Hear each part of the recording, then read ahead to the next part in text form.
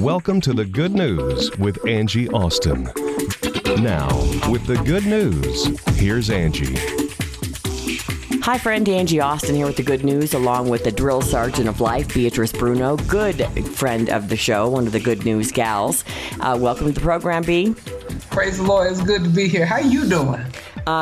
We've been really fighting something in our household, and I'd say about, it's over 2 weeks now for me that I've been, not feeling 100%. And today I'm going to try some allergy medication and see if that's what's making me continue to cough and, not sound my 100%. This is really a long time for me to be sick. But during the midst of all of this, everyone else in the family has gotten sick. First, my husband, violently ill for a day. My son, 1 day. But then the daughters and I got sick for a longer period of time, and thank goodness Grand at 80, she only felt kind of funky for 1 day, so good for her. And that old gal, she's a real workhorse. Yes she is.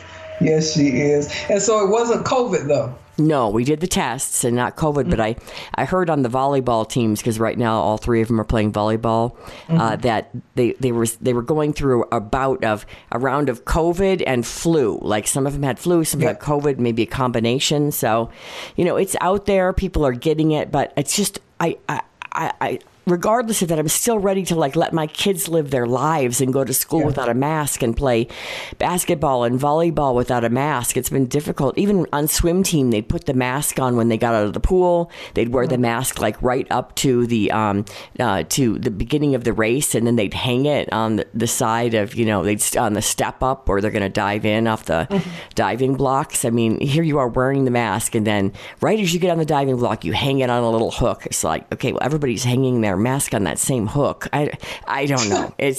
I don't know. I don't know what the answer is, but I can't go back to my children not living a full, regular life at school. Right. So, all right. How about you? How are you? I'm good. Been doing some traveling. Just went to an awesome leadership conference in Charlotte, North Carolina. It was held by Bishop T.D. Jakes out of I love him. He's such a character. It was awesome. Denzel Washington was there in person. Boris Kojo. And it was awesome. It really was an excellent event. Is he just on fire the way he always seems to be? I mean, that personality of his is, talk about $1 million personality. Oh, yeah. Yeah. And, when he was interviewed by Bishop Jakes, and when he asked him questions about the slap that has gone around the world by now, he gave some interesting thoughts behind that slap that, it was just something, it just happened. It shouldn't have happened, but it was something that just happened. Well, I mean, TD, I love TD Jakes. Sure, Denzel's great, but TD is to me, he would be the most fun pastor to go watch at and I don't know all of his background. I don't know a ton about him. I just find him inspirational when I've heard him speak, when he's been on Oprah in the past, and just the energy he has when he speaks to a crowd. Is he just like that, or is he starting to slow down a tad? Oh, no, he is not slowing down at all. He is just like that. And he's funny. He's serious. He's all of the above. And he gives the best messages. He really does. Now, what made you travel there? You're near Virginia Beach now living. You're not in Colorado right now. Right. You've moved around a lot since your husband passed away. Just life-changing event, and lost your soulmate just 1 day, never got to see him again, had his heart attack, right? Yep. As you were, in fact, he pretty much had it while we were recording the good news. And as you were driving home, you got the call. And then what made you go to this? And tell me where it was. Where was it? It was in Charlotte, North Carolina, at the Charlotte Convention Center. Oh, I love it. And it was wonderful. It really was. What made me go to this was after my husband's passing in 2018, I kind of lost the zeal I had for my businesses and stuff as a speaker, as a writer, ghostwriter, and all these different things. And I'm just now coming from under the fog of grief, if you will. And now, that's our topic today, grief. Amen. And that's not to say that the grief is not still going to be with me, but it's lessening now. It was waves before, like a hurricane of waves, and now they're ocean waves where they're coming, but they don't knock you down. Exactly. Exactly. And I'm just now getting to the point where I recognize that I really need to rebuild my businesses and repair everything that has fallen through the cracks since my husband's passing. And now that conference really gave me a lot to think about, a lot to put into play now so that I can get back on my feet as the drill sergeant of life. And I mean, that's not something that went away, because regardless of whether you see me on Facebook or on somebody's podcast or anything like that, I'm still going to be the drill sergeant of life. I just didn't have the zeal for it because the grief just took me on a trip that I wasn't expecting. And I don't think anyone can really expect grief, in the way that it really happens. Like you said, with the waves, you don't really expect grief to treat you the way it does, but grief has this certain persona about itself that can take you on a trip that you never even imagined going on, Angie. Yeah. No, I when you say it, when you explain it, like I feel it, I envision it, and I've been on, a lot of this journey with you. I just I thank you, Jesus, that our friendship has withstood everything you've gone through the last few years. Amen. And the moving and the here and the there and the, just the couple of days where you said you just wanted to, in the morning, you woke up, instead of getting out of bed the way you always did and just running around the world the way you do, just spreading all your Jesus love, you wanted to pull the covers up and not get out of bed. And that is not you. And I've been there through all of this, and I'm just glad that I've stayed in your life, because I'm sure there are other people that when Beatrice wasn't as zingy and smiley and there for everything and cruising around the city and going to every event she possibly could. I mean, you were just the social butterfly of the Christian world and speaking all over. I'm sure there were some people that fell by the wayside, but I pretty much put my foot down and said I wasn't going to be part of the collateral damage of your grief journey. Amen. And I'm so glad you did that, because, not everybody is going to make it with you through the grief phases that you will go through. Yeah. They just won't. Right. There are some people that fell to the wayside because I couldn't handle how they were treating me, how they were acting, things they were saying. The one lady that said that my husband's death affected her more than it affected me, which I'll never caused forget me, that. It affected because you handled it differently. She said it affected me more than it affected you, the wife. And then the person that didn't someone call you and you were, oh no, that's my stepmother. Okay, I have to tell you, my stepmother, who is, she and my father were inseparable. He'd been retired for many years. She's a lot younger. Her name's Bahia. And every single picture of my dad is on the walls. Their whole, they were kind of hermits together. She taught from home. They both taught at a university, but he was retired, but still taught Tai Chi. She would teach her classes from home. So during COVID, post my dad dying, which was just slightly before your husband passed, she's by herself, but he's everywhere. She still feels like he's in the house. And, in terms of how I can't explain the relationship, Beatrice. It was the closest relationship I've ever seen two humans personally be involved, very dependent on each other, but soulmates. She was very beautiful. My dad was not. There was a huge age difference. And she said it was a connection of the soul, of the minds. And so anyway, someone called and they said, have you been crying? And she said, yes. And they said, I thought you were over all that already. See, I teach about this all the time. Okay. When people say stupid stuff like that, the spirit of slap will come upon your right hand, and you want to slap somebody for the stupidity that they are bringing out to you in saying stupid. You don't and to shame you like that. Yes. And you don't get over, your spouse's death. You just don't. You can move forward, yes, but you don't get over it. You don't move on. You move forward. And see, when a person is going through grief, you really have to be careful about the things that you say to that person, because you never know when they're at the snapping point or not. You really don't. And was that a friendship ender for your friend that said, I feel, Beatrice, like it was harder on me to lose your husband than it was on you? Oh, absolutely. And of course, the smart aleck in me came out and said, so what you're saying to me is that you've been sleeping with my husband in his bed for the past 27 years, 4 months, 10 days, and 9 hours. And they said, no, that's not what I said. That's exactly what you said. That they're more of a wife than you were. Yes. Yes. Now, okay, that I still remember that, whole event going down.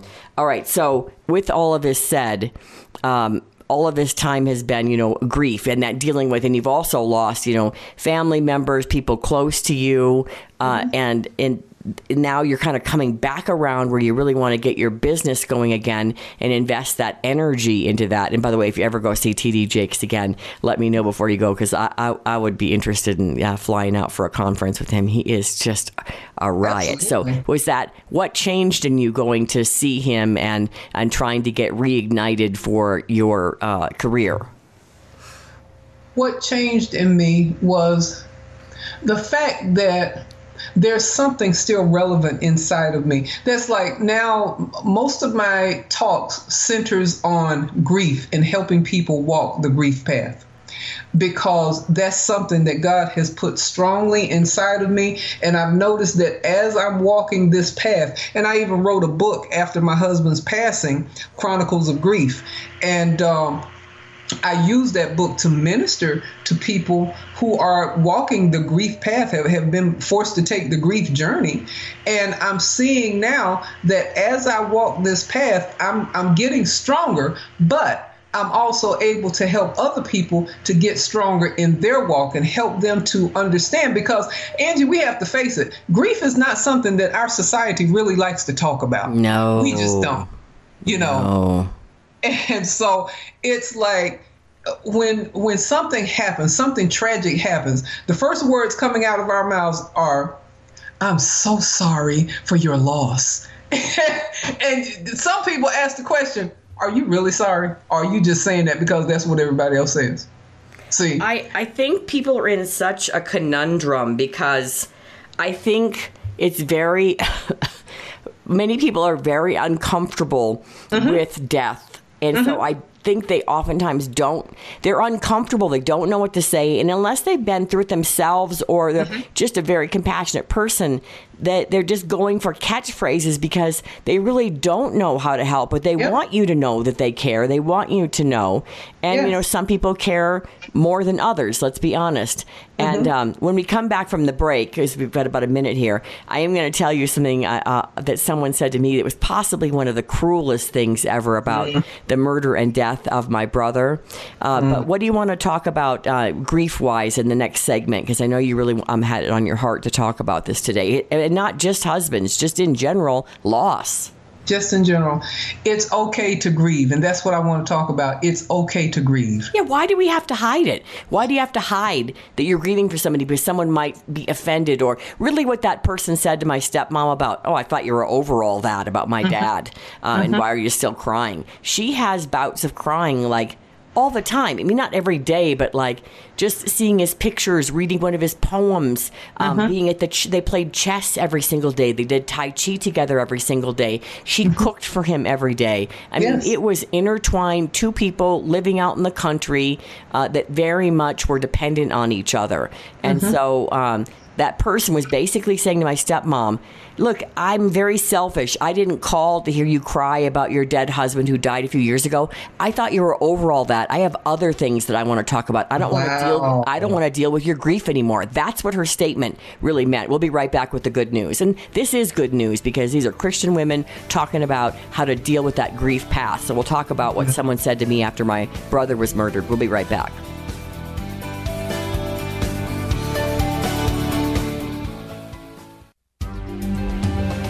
Georgetown is tuned to the mighty 670 KLT.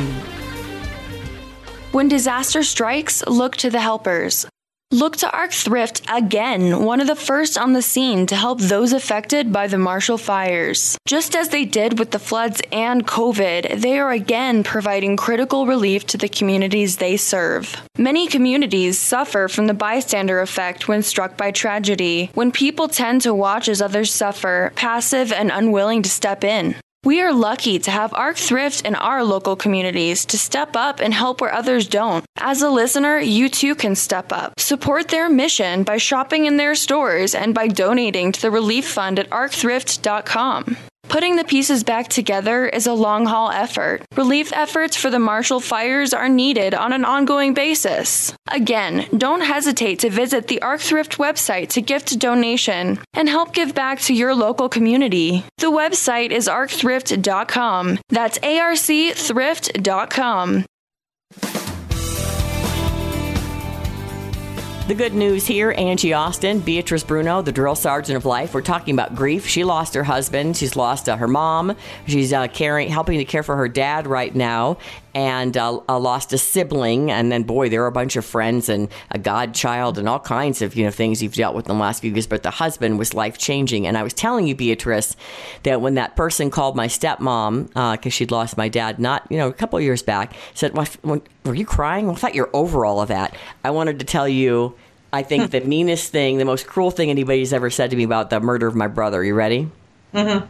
Okay, it was Christmas time, and I'm just going to lay it on you because I hate talking in like this person.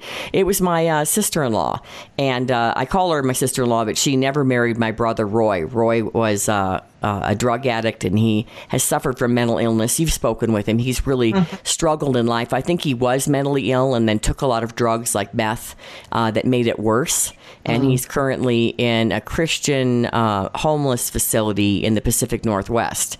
And so we haven't seen him in a very long time. I've debated going up to visit him. He's he's a little bit difficult to communicate with because of the medication that he takes now, prescription. He a lot of people that have been on medication, like he'll take a phone number down and it takes him a while, and he's struggling.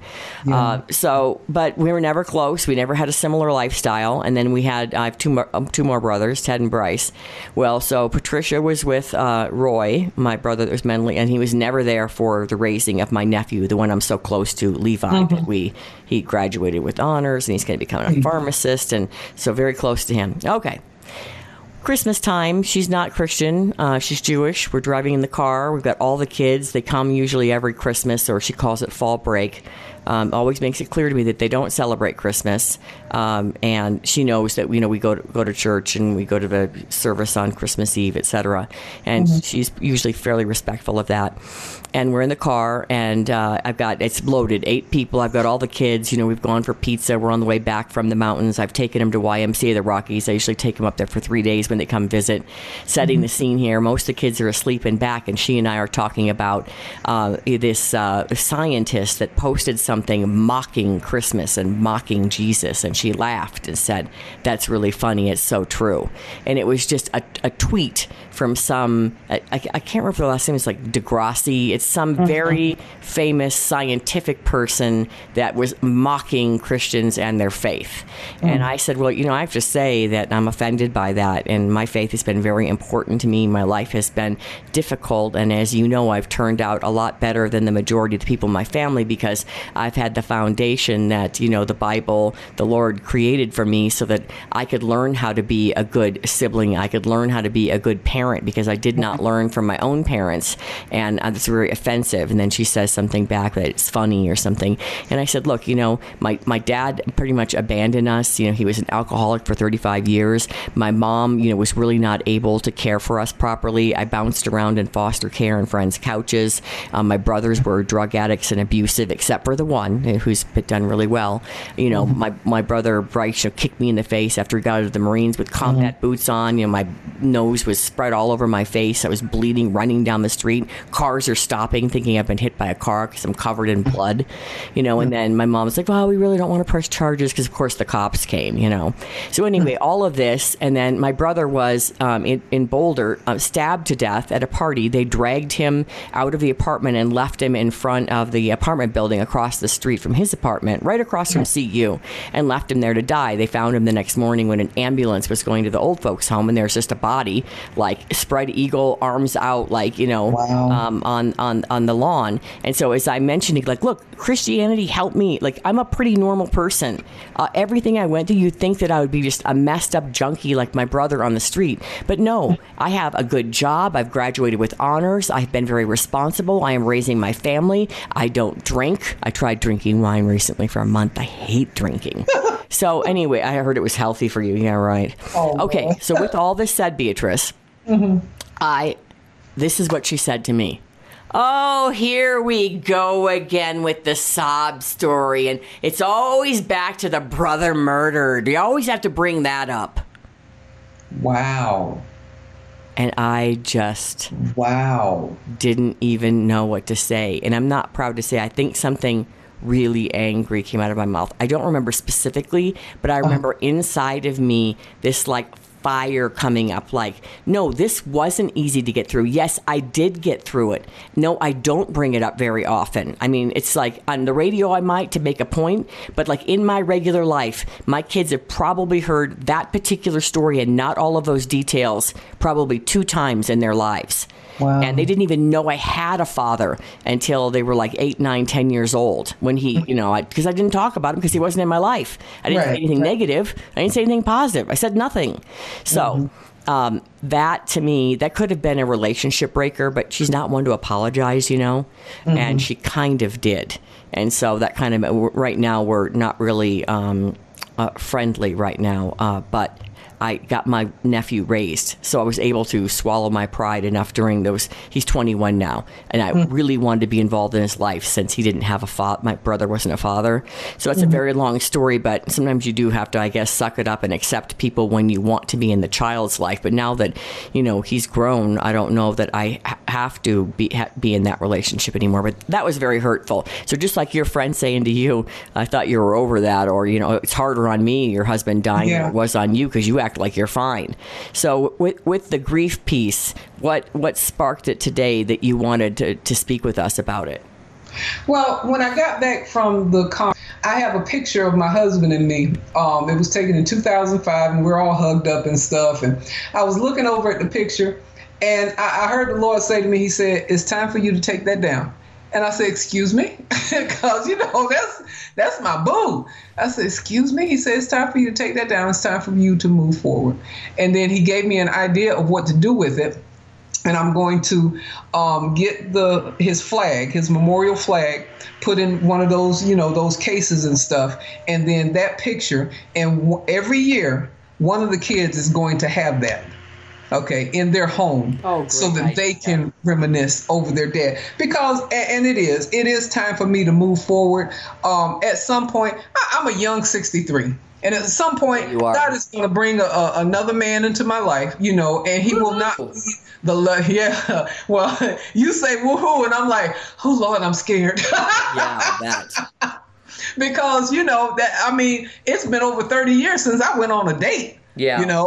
And so, but I know it's time for me to move forward. And that right there shows me that I have come to a place in my grief and my mourning in which I'm able to move forward and to not cry as much as I used to and not feel as badly as I used to and all those different things. And do I miss my husband? Yes, absolutely. And will continue. My children are all grown, But, and it's okay for me to feel this way because we have a lot of history with each other, and what I want somebody to know today is it's okay to grieve, but at some point you have to move forward, not move on, not forgetting about all that you went through and that you experienced with that person, but move forward because there's more. You're still here and there's more for your life than what you ever even imagined. And that's what I'm looking forward to with God, because my husband and I, we had a good life. We really did. Raised 4 beautiful kids. And she was crazy about this man. I am telling you, it was red. You were crazy about him. Yes. Ooh, you thought he was good looking. You were talking about your hot husband all the time, and he made you laugh. And you you enjoyed all your time together so much. You enjoyed cooking for him, taking care of him, making him laugh. And then he worked and allowed you to do all these things you love to do, travel and speak. And he treated you like a queen. Yes, he did. He called me his Nubian princess. Oh. And so, and I miss that. But I do recognize that I was a good wife to him. Yes. And I can be a good wife to my next. And I'm okay with that, and it's okay to move forward. Angie, it's taken a lot for me to get to this point. It really has. Because you don't just, like I said, 27 years, 4 months, 10 days, and 9 hours. Oh. You don't just get past that. Yeah. You don't. Yeah. Oh, girl. You know? But it's okay. It's okay. I have gone through the grief. I have gone through the mourning. And now I'm here at this point in which God wants me to move forward, and I'm ready to move forward. I really am. Yeah. I'm so proud of you. It's, just seeing you navigate this, and oh my goodness, it is just the pain that I felt that you've and you're not one to cry, and no. There were times when you finally would break down and really, let those feelings out. And those times were actually fairly few and far between. Yeah. And but boy, I am telling you, when you preached at his funeral, it was, and I know a lot of the people from Crawford, where we're based in Denver, were able to go and see that. It was life changing, I think, for some people. There was a young man that actually was there with your husband, and loved your husband, and he's young, and that was really hard on him that he couldn't save him per se, and it took a while for them to get help, to help him, and with your husband, almost died immediately, and there wasn't in that particular case any coming back from that, and he felt some real strong emotions over that situation. Yeah, he did. And, and that's another thing about grief. When we go through personal grief, we have to look at the people that's around us, because there were some people in my life, friends, close friends, not just my family, my kids and other relatives, but close friends. I had to help them to walk the grief path for my husband. Okay. I mean, and it was just grief, you encounter so much more in grief than what you're expecting, and so that's why now I'm on the path that I'm on, because we need to understand grief in all its different aspects so that we can help each other to move through this grief path and get to the other side of it, because it's not as easy as 1, 2, 3, just getting over it. And, no, that's not what grief is about. Grief will take you on a journey that you otherwise would never have encountered before. But it takes us coming together and talking about it, allowing each other to talk about this stuff, so that we can move forward. Because if you're not able to talk about it, then it stays inside of you, and it's just like a cancer that eats you from the inside out. Oh, yeah, if you can't talk about it. And I think these grief groups, I think they're so helpful. And people sometimes have those groups within their church, or they're already in a Bible study. And I think surrounding yourself with people that care about you is so important. At this point, I have a very small group of friends because I'm so busy with the kids. And I told my husband last night, I feel like that we are, you're going to laugh, that we are a checkbook taxi with a vending machine, that we're a checkbook taxi vending machine. We give them money, we drive them around, and they want snacks.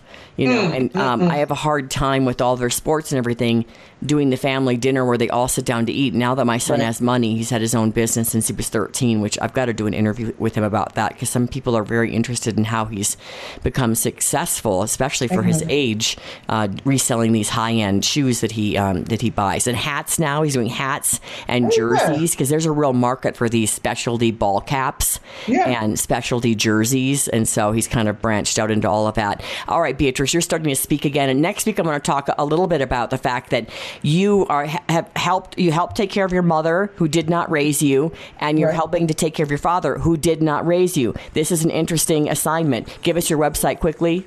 DrillSergeantOfLife.com. She's a great speaker. You should book her. Thanks, B. Thank you.